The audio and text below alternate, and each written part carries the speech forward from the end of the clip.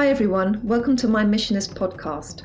I'm Karina Gevargizov, the founder of Mission Magazine, the first fashion philanthropic interactive media brand. For fashion, for beauty, for good is our tagline. Two exciting things have happened recently. We launched our United Nations issue, which is about to come out in print around the world, and I finally got to do the next upcoming podcast. This next episode is someone who we featured back in issue 2, which theme was environment. It was accompanied by a photo series with renowned photographer Solver Sunsbo. Daniel Lismore is known as a living art sculpture. He has gone from model to photographer to creative consultant to being listed as one of England's most eccentric dressers. He's been named in the Guardian newspapers on the top 100 Pride Power list. He has a book published on him with Rizzoli, an exhibition at the Victoria and Albert Museum in London. He's a long-time activist campaigner for recycling clothes and the environment. All of this is just scratching the surface of his many more achievements. I talked to him about all of this and much more. Please tune in and listen to my next guest, Daniel Lismore.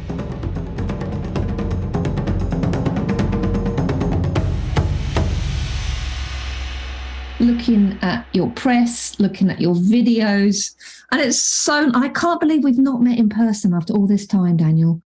I know. Just for our audience that are listening, you came to London age 17 as a model, started studying photography, became a creative director of a fashion brand. You've worked with incredible people. You've opened up Naomi Campbell's Fashion for Relief runway. You were the Guardian's Pride Power list 3 years, 2018, 2021, and this year. You've worked with Greenpeace, you collaborate with Vivienne Westwood, you've done a book with Rizzoli. I saw you, when I saw you as well? It was on the Queen's Jubilee, wasn't it? In Buckingham Palace, they did a runway show, and I was sitting watching that at home, and you come down the catwalk, and it's like, and you've had an exhibition at the Victoria and Albert Museum. It's just skyrocketing. It's incredible. Thank you. I do my best. I think you have to have a vision. I've always had a vision of what I wanted to do. And I've had so many people come in the way of that, but I've tried not to let them. I could in have what done way? More. What do you mean, in what way? I could have done a lot more if people hadn't have disrupted my life. And I think that goes for all of us. People give us doubt, people do things to us, and I think I've been going through therapy, and it's been quite interesting to figure out where things went wrong. But I would have liked to have done a lot more, to be honest, and people are cruel, so But you still can. You're only young, and you still can. And it's the list of what I've just said out loud. I'm sure there's many things like, your exhibition in Coventry. You have 6,000 art pieces made. That's an enormous, enormous achievement, considering you think that, you're saying that you wanted to do a lot more. I mean, obviously you push yourself and you're very ambitious and creative as well. And from what you were saying of people just getting in the way and being mean and hateful, I would imagine and hope that they're quite annoyed and pissed off because you've done a lot. Yeah, I've met a few along the way, and I feel bad for people like that. I feel sorry for anyone that has those feelings towards other people. I think people should mind their own business. Yes, yeah, it's just jealousy, isn't it? And it's you never know what's going on in other people's life, but to be mean and hurtful to others, I think is unacceptable, quite honestly. But there's no excuse for it, really. No, there isn't. But anyone looking, just not knowing that bit of information you've just shared, would look at you and think you have a very successful career, and adored by many, and have. Oh, I've left off the fact as well. You designed costumes for the English National Opera.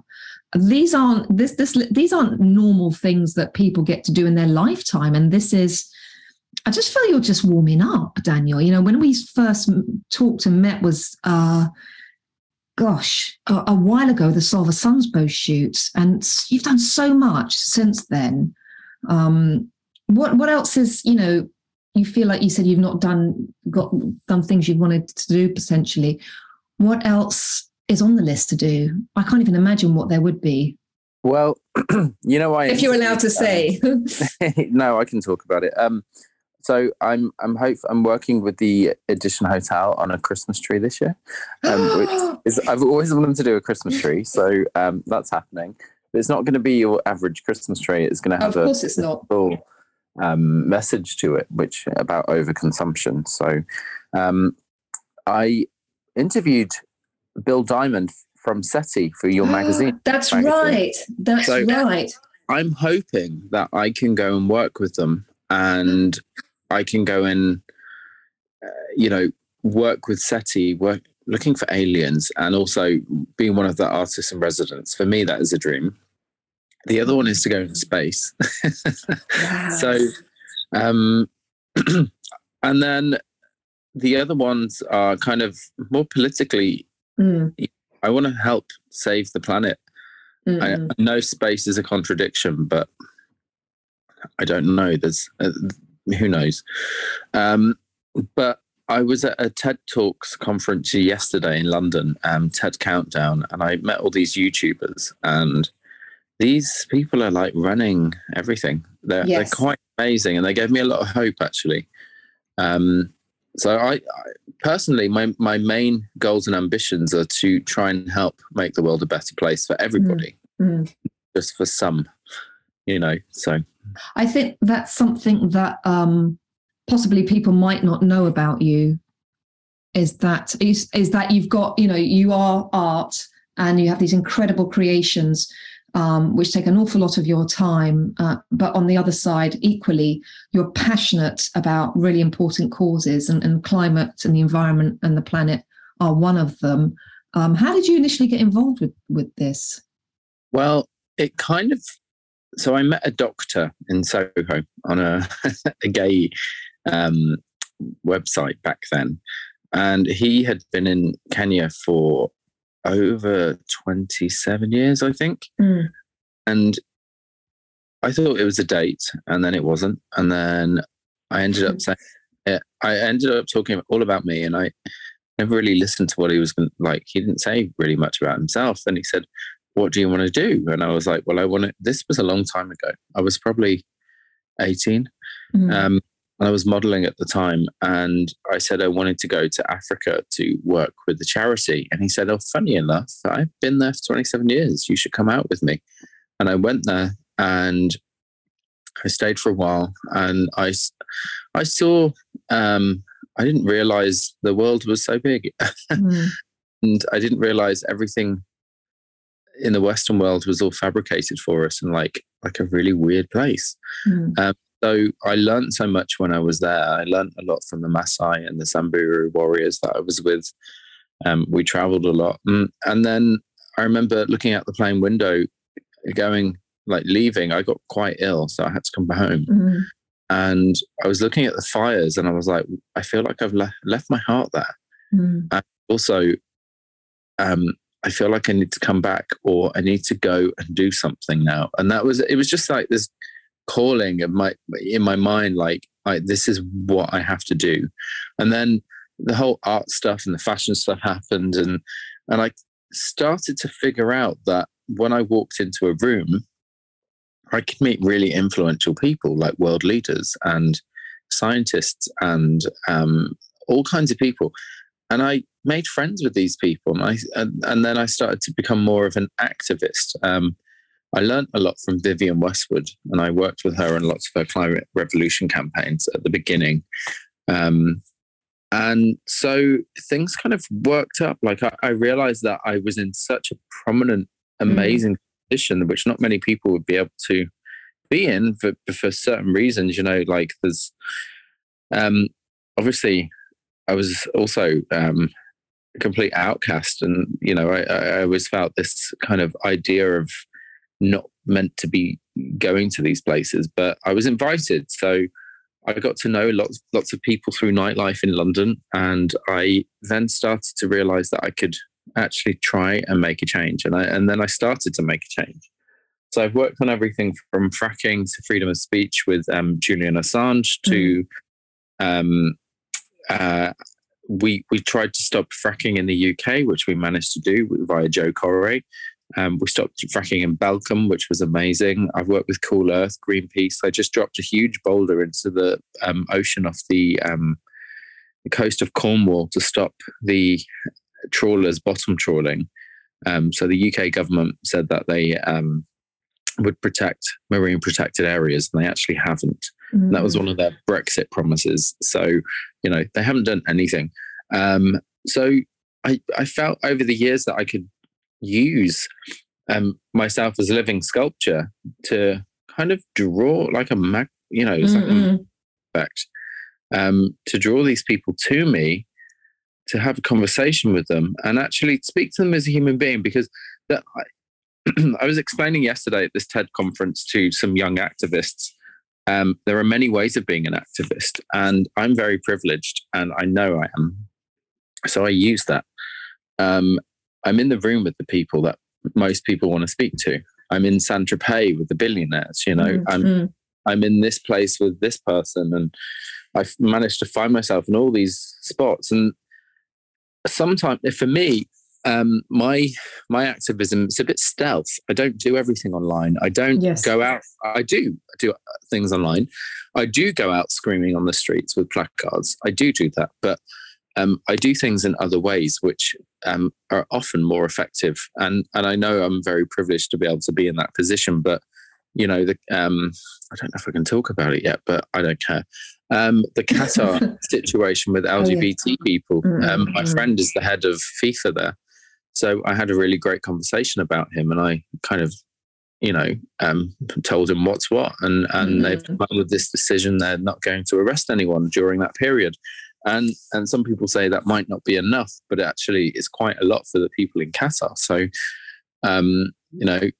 just things like that. Also, I helped get lots of Afghan LGBT people out of Afghanistan, and I went to the government, and the government made a shambles of it. So I had to go to the newspapers. So, and then they eventually gave another charity a way to get them out. So being in my position is, I'm so fortunate, and I'm always thinking, like, how can I solve this problem? Like, how can I talk to this person in power? How can I, and how can I become friends with them? Like, I don't want to be friends with everyone, but sometimes, like, people are people, humans are humans. Some people are really horrible. Trust me, like, some of these people are terrible people, but I have to look past that for a moment to understand how to. So you can't go into a war completely, senseless with you can't see or hear anything or whatever. If you go into that war, you're just going to get blown up, right? So you have to understand what the enemy is. And for me, I have to be in the room with them, and I have to talk to them, and I have to understand them. And I find a lot of people won't do that. And I understand why, because it's a lot of trauma. But I guess I'm good at speaking to them and kind of understanding. And then that's really where I get the power from. Because you're having a conversation that's not judgmental, and you're trying to see it from their point of view and get into their head and understand their actions and their words. It's very much like that saying, that really famous saying, keep your friends close and your enemies closer. There you go. I mean, the main word that you said there is trying. I try. I can't sometimes. Sometimes I actually can. I'm like, okay, I see where they're coming from. But, I do my best with that and make the most of it. But I think it's really interesting listening to you explain all of this and understand, you go into a room dressed as art and you command this presence, and you have these people coming to you and talking to you and I'm sure wanting to be your friend also. Yeah. But I think it's remarkable that you're using that and the power of you meeting these business people, these scientists, and thinking, okay, let's have a conversation. This is what I'm passionate about. How can we try and move the conversation along? How can we do something together? And I think it's very powerful, I imagine, using your strength and your what's the word you said? You're very fortunate, but using that, being fortuitous and using those connections for the greater good, which I think is really incredible that you want to do that, actually, because many people could do that and they don't. No, I'm going to comment on this, that many people don't. They, personally, I actually love it. It's my favorite thing about my life is to be able to do this. And the other day I turned off my Instagram and my head was all over the place. And I was like, I need to stop for a year. And then I looked at Twitter and I was like, I can't stop. I cannot give up. I've not given anything else. So why would I give up on this? And you just have to deal with, like, when you're an activist or you're passionate about something, things do tend to like destroy your mind about them. And this leads me on to, I've asked other people, very, very powerful, influential people, could you do this? Some of them say no. And some of them will come back and say, I don't want to get involved. Other people say, I agree with you, but I can't get involved. Others say, I can't get involved because I know this person, like J.K. Rowling. And other people say, for my mental health, I'm not in that place. And I get very angry at some of them because they could do so much. Yes. And make a huge difference. And some of them, the ones that are scared, sometimes I think they're cowards. I personally think that about them. And they're my friends. And I think, oh, you're a coward. You could do better. You could actually make a difference in the world, and you're not. You're just making millions of pounds instead. And then there's others where I go, okay, well, I get that. I know that you can't deal with that right now, and I know that you may have issues that So I don't know.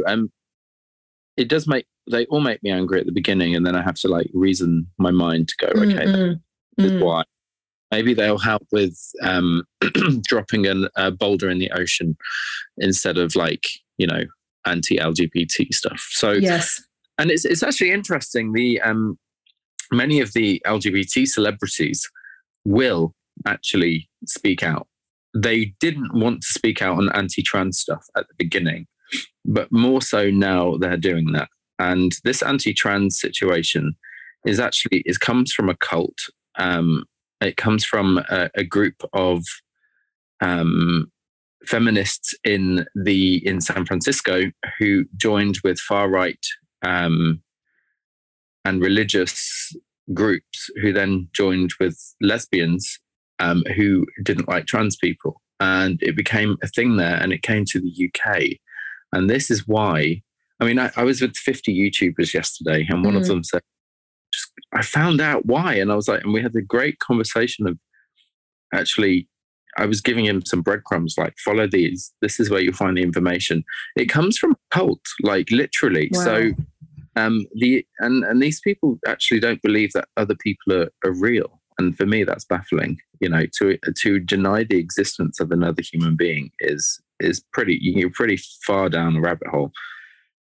So that's and some people are really scared of talking about that, because I know that the people on the I guess there is a side here, and I try not to think about sides, and but the most amount of harassment, death threats, and abuse that I've had is actually from the anti-trans groups, and actually, but I'm not scared.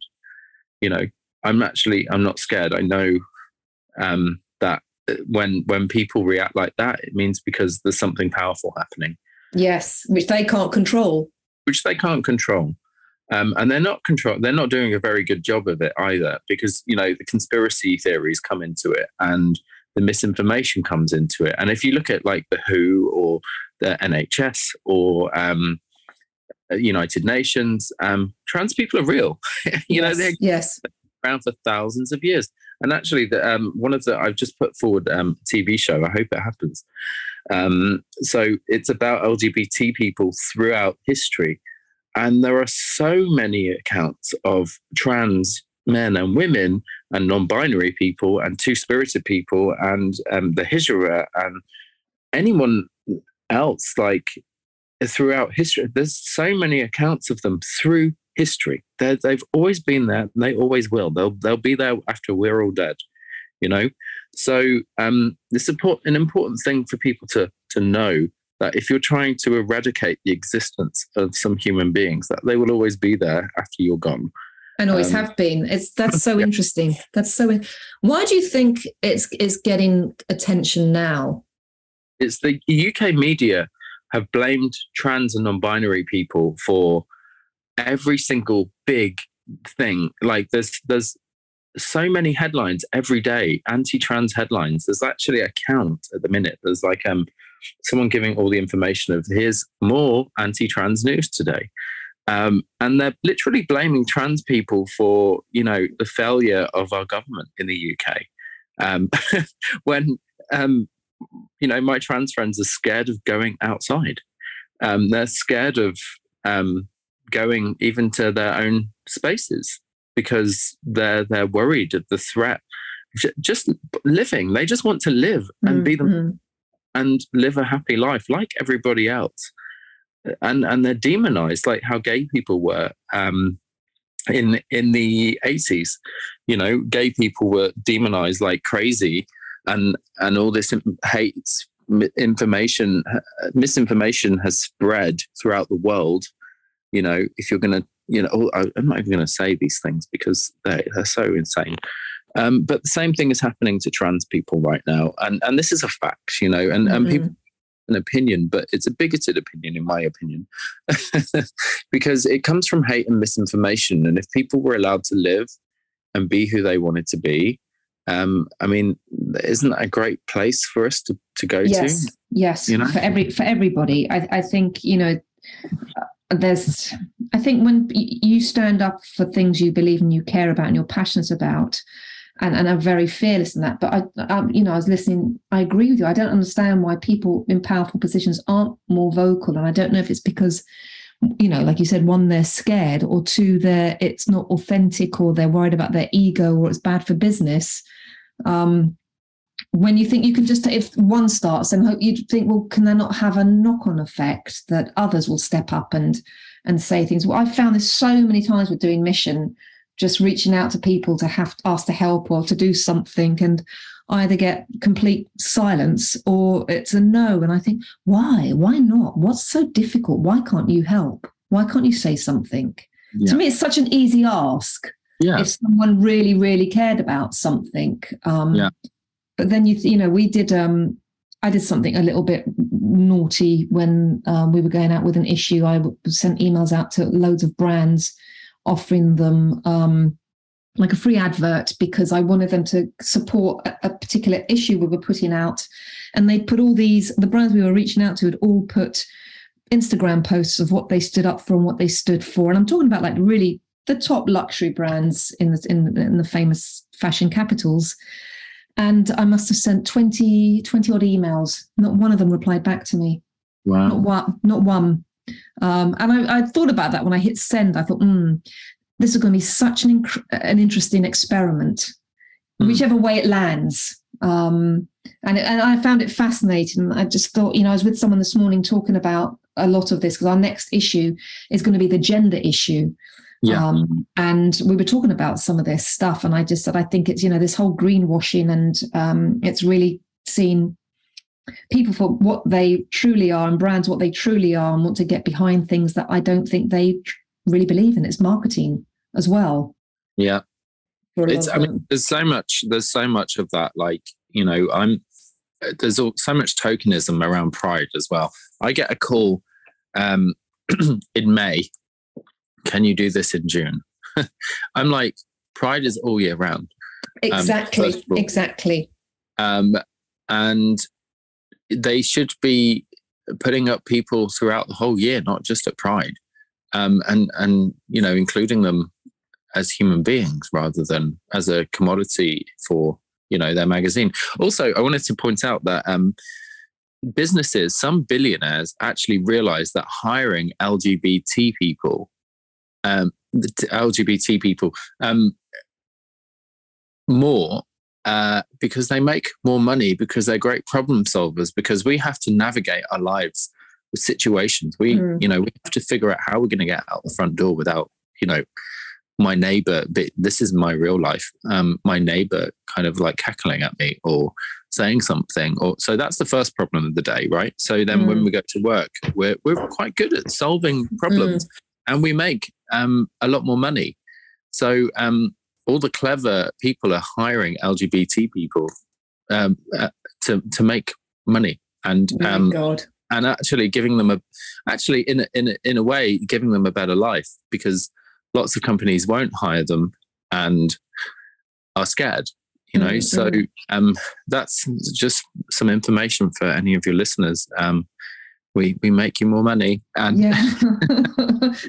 do you think, listening to this, that this because you're saying about your art that you wear is armor, do you think that is tied in with this, like having this, you're saying about having people that are rude and abusive to you, that you have, this is your armor, this is your protective force field that you wear the whole time, and it feels safe? So imagine if you just close your eyes for a minute and you just kind of realize that your body is a canvas and you've got all this danger in the world, which exists. I don't want to be one of those people that make everything scary, and then you think, well, I could look like this today, like I could look so fabulous, and then putting on all these moments of your life. So I see all my garments, they all have a bit of history to them, and then you build it up, and then you express yourself like your body's the canvas. You're adding textures, layers, color. You're sculpting or you're painting. It's the same thing. And then you start on your face, and then you literally, you're ready for the day. You're in armor. You're in the most beautiful armor. And you're like, if my neighbor's going to do something, fine, good. Seen something today. They're going to look at me anyway, so I may as well give them a reason. Yes. So, and then they might feel inspired. Who knows? And it's happened. Like my neighbors up the road, when they first saw me, they thought it was a bit weird. And then they saw me coming out in my outfits, and now they asked to work for me. So, it's kind of it's a very interesting way of living.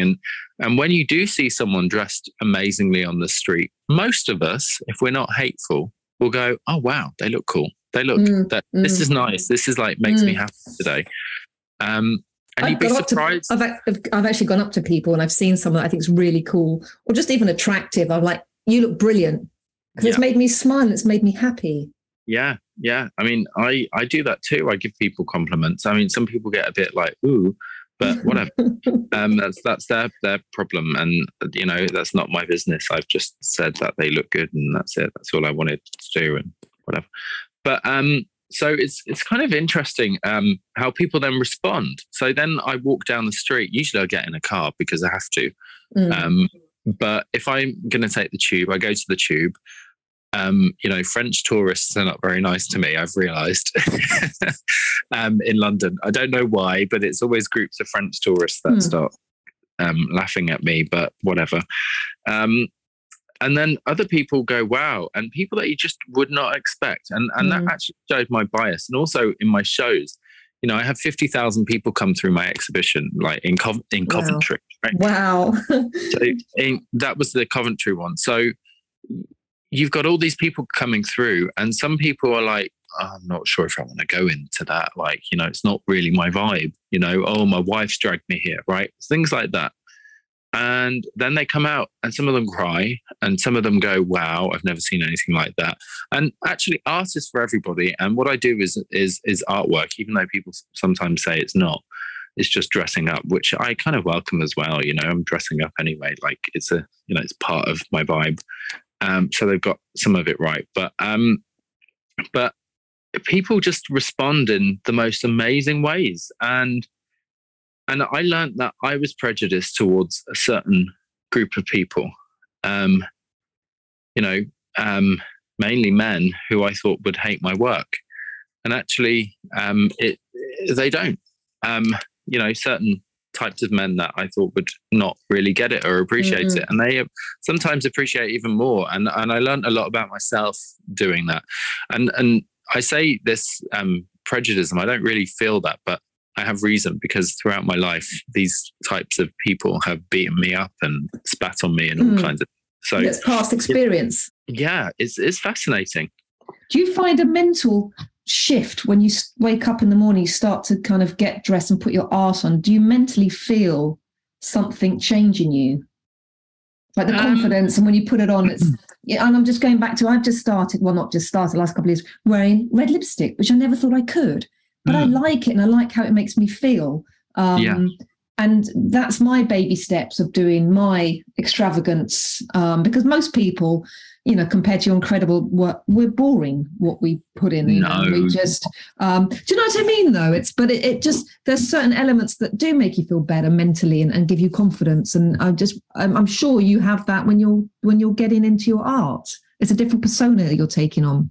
For me, it's not a persona. The way I'm speaking to you now would be the exact same way I speak to you. Do you know, you're absolutely right. I was wrong to say that, because I know you're like that. Yeah, but so for me, it's just sometimes I forget what I have on. I'm like literally and I'm like, what the hell do I have on? What are they looking at? And I'm like, oh, have I got one of my looks on, or am I? And I'm like, okay, now I get it. So it's interesting. I do start to. Maybe in one way, it's just become so normal to me. In another way, I'm like, if I don't have one or the other on, like an outfit, if I had no makeup on, for example, I'd be fine with that because it would be a look. But usually I do my eyes and my lips. And that's all I do. And I kind of do the same look all the time now. I know that when my eyes are in that makeup and my lips are like that, I can use that somehow, whether it be talking to someone or in a photograph or, and so I know that I have a tool there. And also I know that, I don't know. I'm trying to figure this out myself right now. In a way, yes, and in a way, no. But it helps, I guess, because I'm very happy going out. My hair is down past my bum, and whether I have makeup on or not, people stare at me. And also, if I'm in a tracksuit, I look like Vicky Pollard. So, so I can't escape. I find that very hard to believe. That's a visual. Yeah. So I just cannot escape. Whatever I'm in, I know someone's going to respond to it. And I wish they didn't. One of the most amazing moments of my life was actually, I was kind of learning my TED talk, and I thought I had to go to Iceland to get some headspace. And I went up a volcano and I sat on it, and it started snowing, and I was delivering my talk to the world, and it was the only place in the world that I had peace and quiet. And this guy, and I've got a video of it. I was filming myself because I had to kind of relearn my lines and make sure that I was doing a good job. I was sitting in a giant dome thing around my head with big feathers on, with a crazy jacket, completely imagine if an alien had dropped on a volcano. That's kind of what I look like.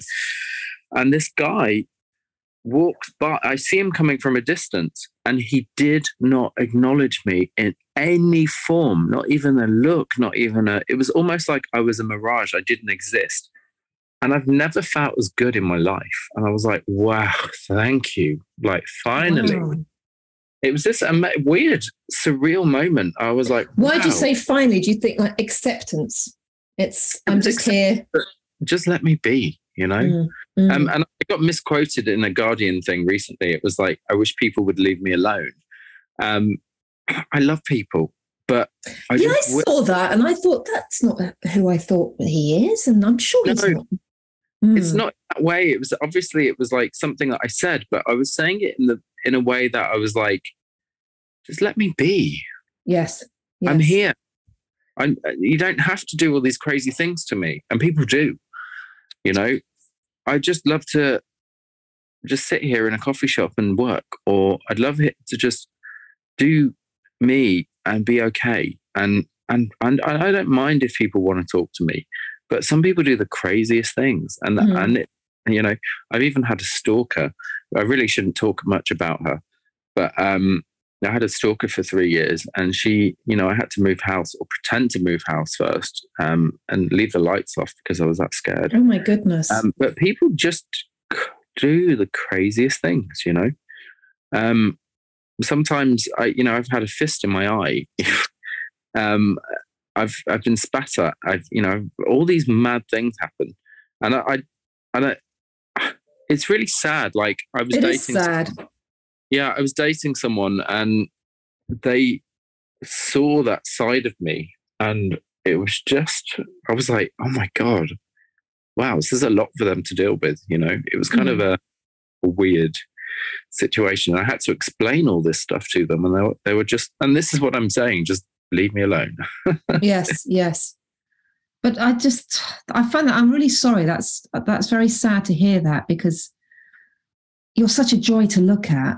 And it's fascinating. I'd love to, hopefully we'll meet more, but one time if you're, you know, wearing your art, I just love to stare at all the pieces and understand what the stories are behind them, and, you know, what that was, and your ripped McQueen dress, or this brooch that comes from an antiques place that was part of your grandparent. I don't know. I'd love to just, you know, just sit and stare and appreciate and absorb all your creativity, because we're very lucky to be able to.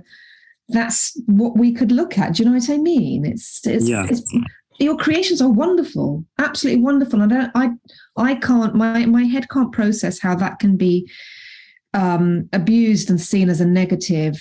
And that's sad, because that just shows a lot of humans how they react to seeing something creative like that. They have this negative reaction, which I don't understand where that comes from. And that's obviously on them. Yeah, totally. So I've experienced this since I was about 14. And I remember the first time I ever really experienced it was this older man in Coventry. I was getting on a bus, I think I was like going to school or something, or coming from school, or I'd gone into the city after school. And he was like, go on, young lady, get on the bus. Like, you go first. And I was like, thank you. And he just went, oh, you know. And then he was horrible to me, and I was like, "Oh my God!" And then, actually, really funny story. I put a purple wig on when I was a kid, and I had this beautiful dog called Honey, and Honey never barked, ever, never. I never heard the dog bark, even after that. And I put the wig on, and the dog went crazy at me, and I think that was my first experience of prejudice. So she really, you know, you know. Kind of after that, I would start wearing a bit of makeup and start wearing, you know, like ripped jeans or flares or tie-dye. You know, back then there was the whole goth scene happening in Coventry City. And I would wear a bit of makeup. I'd wear my mum's orange Elizabeth Arden makeup, and I'd go to Birmingham, and I'd get so much trouble in, like, so much, I don't know, unnecessary, horrible. It was very different back then. And I'm so happy that the young people today can actually at least walk around without as much hatred. Although I hear that things since Brexit have got a lot worse here. So, but back then it was a different time, and the police wouldn't do anything, and they would just kind of ignore us, and it wasn't a good time. So I realised over the years, all these people, every single one of them that has harassed me or abused me or beaten me up, or I've realized that they're really unhappy people. All of them. I've realized that they probably didn't like themselves, and that's probably maybe not their fault. It's maybe society's fault. And they all seem traumatized.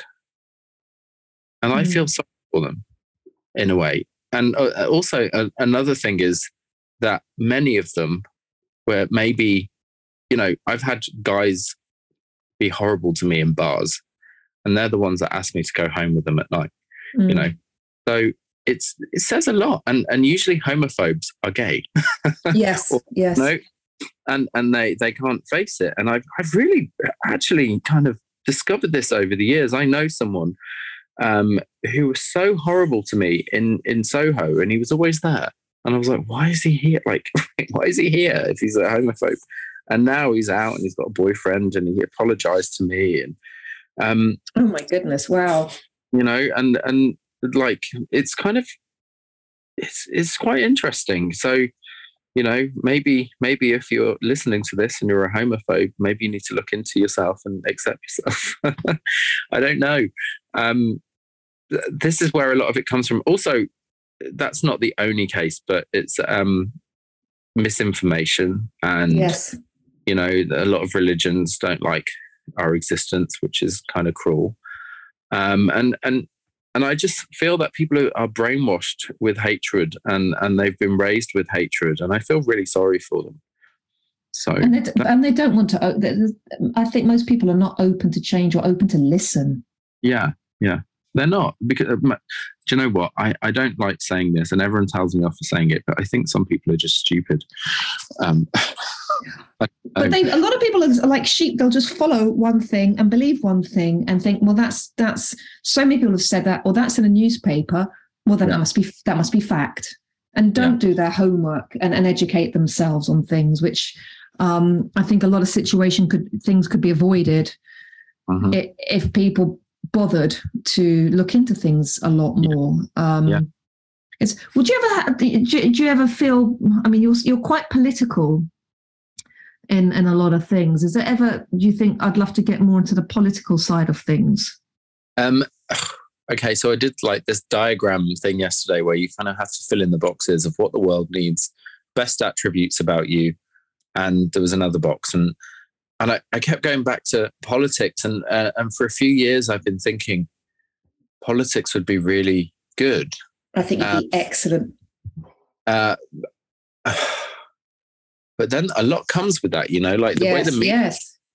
My family, I mean, they've done nothing. My family are amazing. But I would just be like, imagine if they were just going into like my background. There's nothing in my background really that can kind of damage me, you know, from family wise or anything. But I would just hate that if something ever happened and they would have to, they were the targets. I would feel so bad. And I know that happens a lot, but, that, you know, I spoke to them about it, and they also thought maybe I should do something, but let's see. Yes. Well, I think, you know, Izzard gets in, and I'm going to watch what happens there, because, you know, it's the same kind of, I just want to see what's happening. But I know in Brazil, they've just elected in 2 trans people, which is amazing. So when oppression is fighting, like what's happening in the UK right now, they've just announced that they want to come out of the European Human Rights Court. Like they want to kind of get away from that. That's very scary to me. That is the scariest thing that I can actually think of, because this government do not actually care about the people. Like they don't care. They've stopped just protesting, which is a human right. So imagine what else they're going to do. And so when you know, it doesn't matter how conservative, left or right wing you are, whatever is going to come up in the future, you will be gagged and not be able to say anything. And that is that's already happened. So, you know, imagine if things get worse. We're going to be like Russia or North Korea. And that's the way we're going. It's frightening. The whole world is very frightening right now. Yeah. And it happens very slowly. And this is what happened with, you know, in Germany, with that party, which I don't like to even. And this is what happens in many of these countries. Like fascism takes over, but it's very, very subtle. And, you know, for example, they'll use like anti-trans situations to kind of get everyone angry. And then they'll put something in and no one will notice it because they're all talking about, how people are bad for existing. And all of a sudden you have your protest taken, and then you'll have your freedom of speech taken, everything else taken. And that's what happens. And if you look back through history, it has happened, and it will happen again all over. And I think it's happening in the UK right now. Well, I'd like to think that the younger generation that are very vocal and very active will protest and not stand for this, for things. I think, like you said earlier, I feel hopeful of this as well. Yeah. I hope they vote.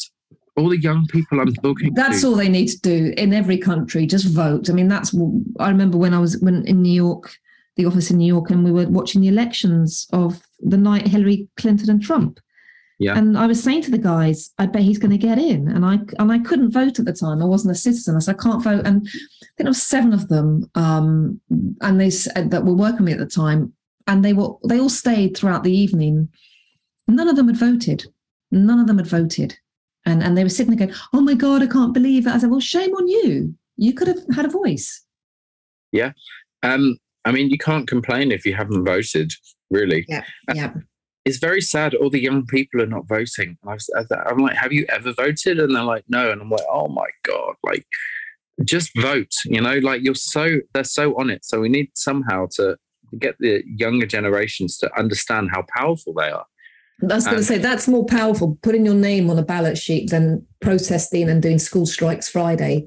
Yeah. It's the most powerful action you can do. Yeah, show how powerful you are and vote. It's daunting, the idea of voting. You have to fill in a form. I did not vote for many years. I didn't know how to. And I know that sounds really stupid, but we didn't have the internet back then. We didn't really, I wasn't really sure how to do it. And then when I figured it out, I've voted ever since. So it's so powerful.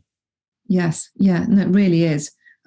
What are you up to at the moment? What's your next big things you're working on? Are you allowed to?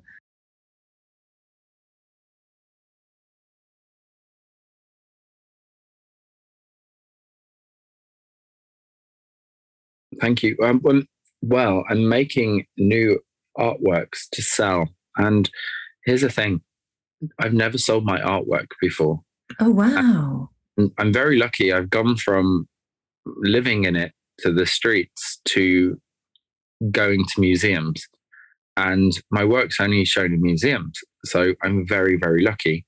But I missed the art gallery bit, which everyone else has to go through. And intentionally, I did it on purpose. And I thought, will I be able to actually do it? And I did it. It was one of my visions, like to go, I want to bypass all the art galleries and actually go to the museum somehow. I wonder if it's possible. And I made it happen.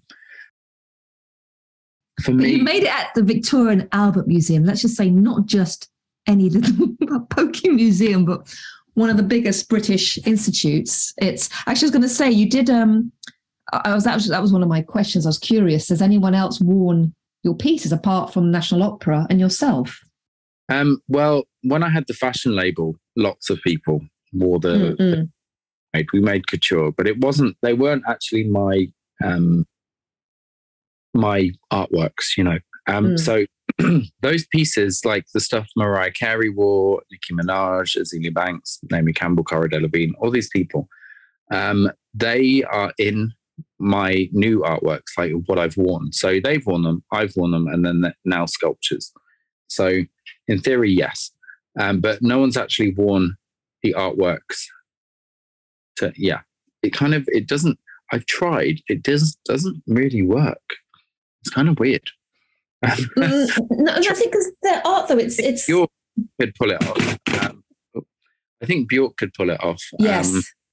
And she's my friend, and I've always wanted to work with her. I don't know if it's ever going to happen, but I would love to just create on her. She's so wonderful. And someone like Naomi or Kristen McMenemy or Dita Von.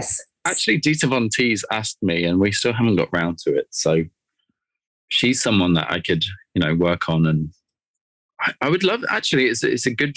I should start thinking about that. Making images with them.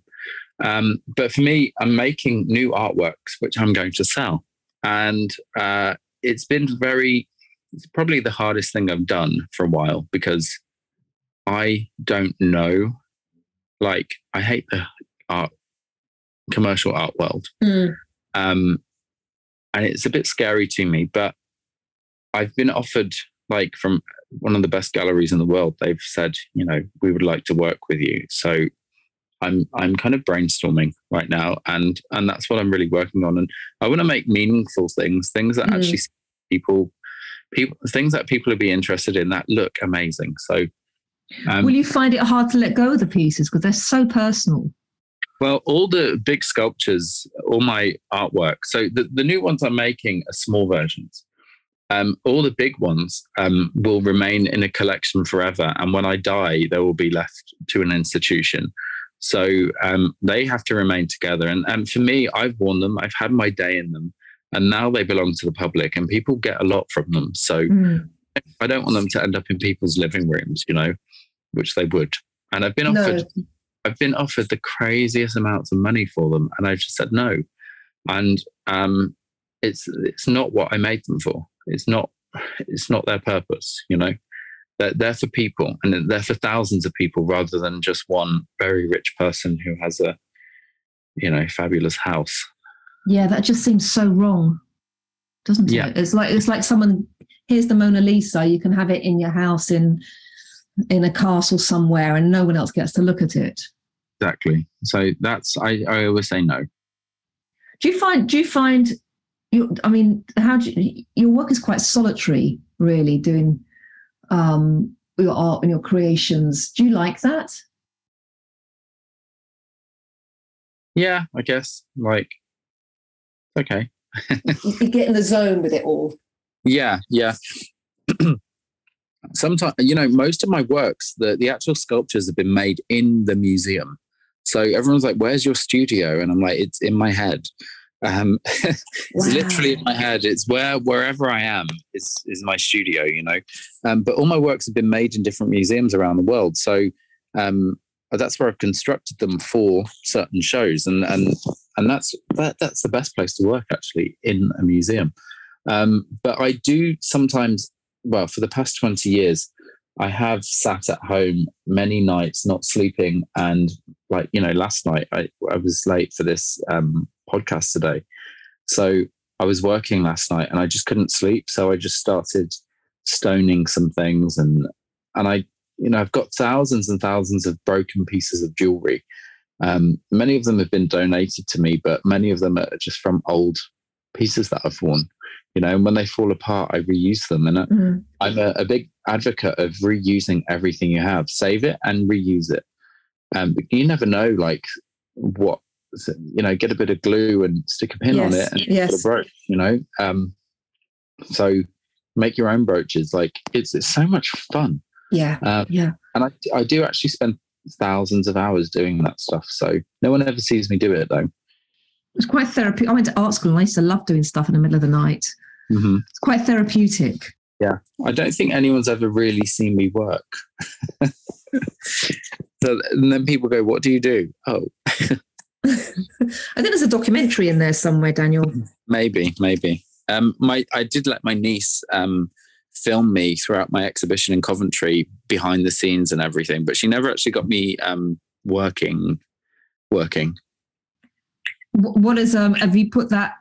Is anyone going to be able to see that, what she's done?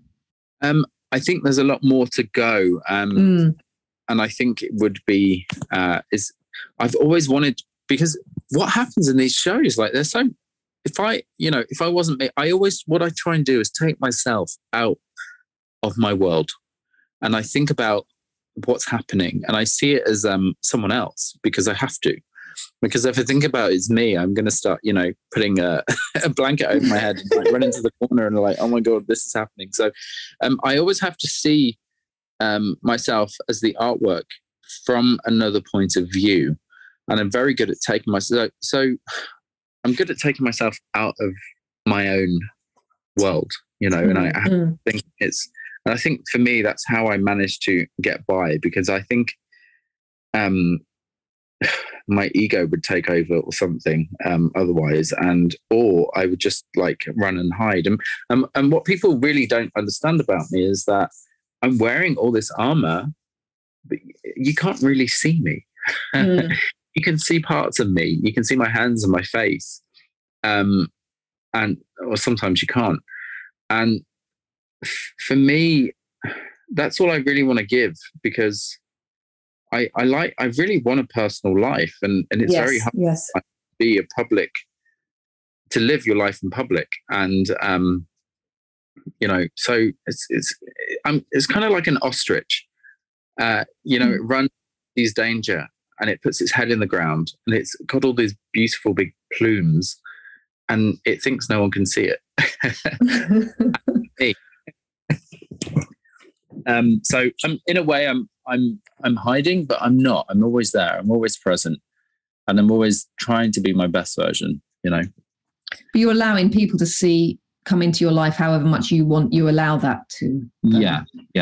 And I think that's a great way to have boundaries that you're comfortable with.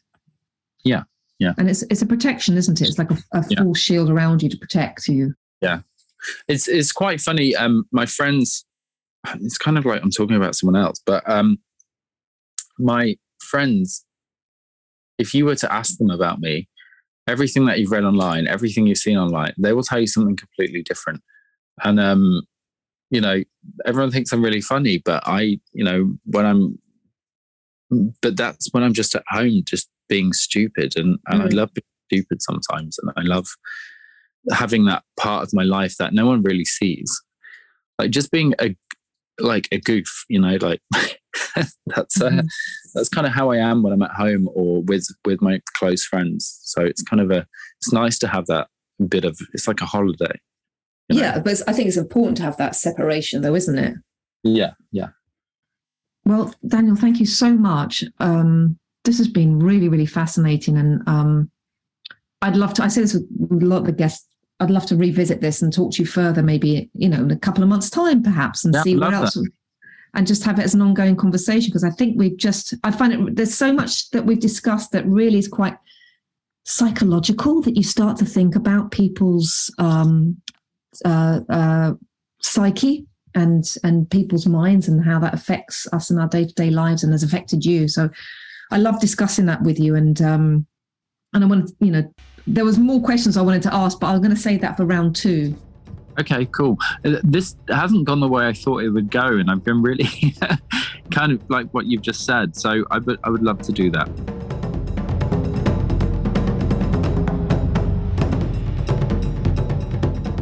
Thank you for tuning in and listening to Daniel's episode with me. Our next guest is the co-founder of one of many organisations, such as 501c3, a non-profit working around some of life's challenges, such as water, health and shelter. He's also the co-founder of Just Water, part of Just, a company that's all about positive social impact. He's a creative director on many organisations too, one being for MIT in Cambridge, and a creative advisor to MIT Plasma Science and Nuclear Fusion Centre. What does that mean? My goodness. Along with his philanthropic and SEG work, his work has led him to work with Calvin Harris, Queen Latifah, Lionel Richie, Sony Pictures, Columbia Records. His about page is really endless and so impressive.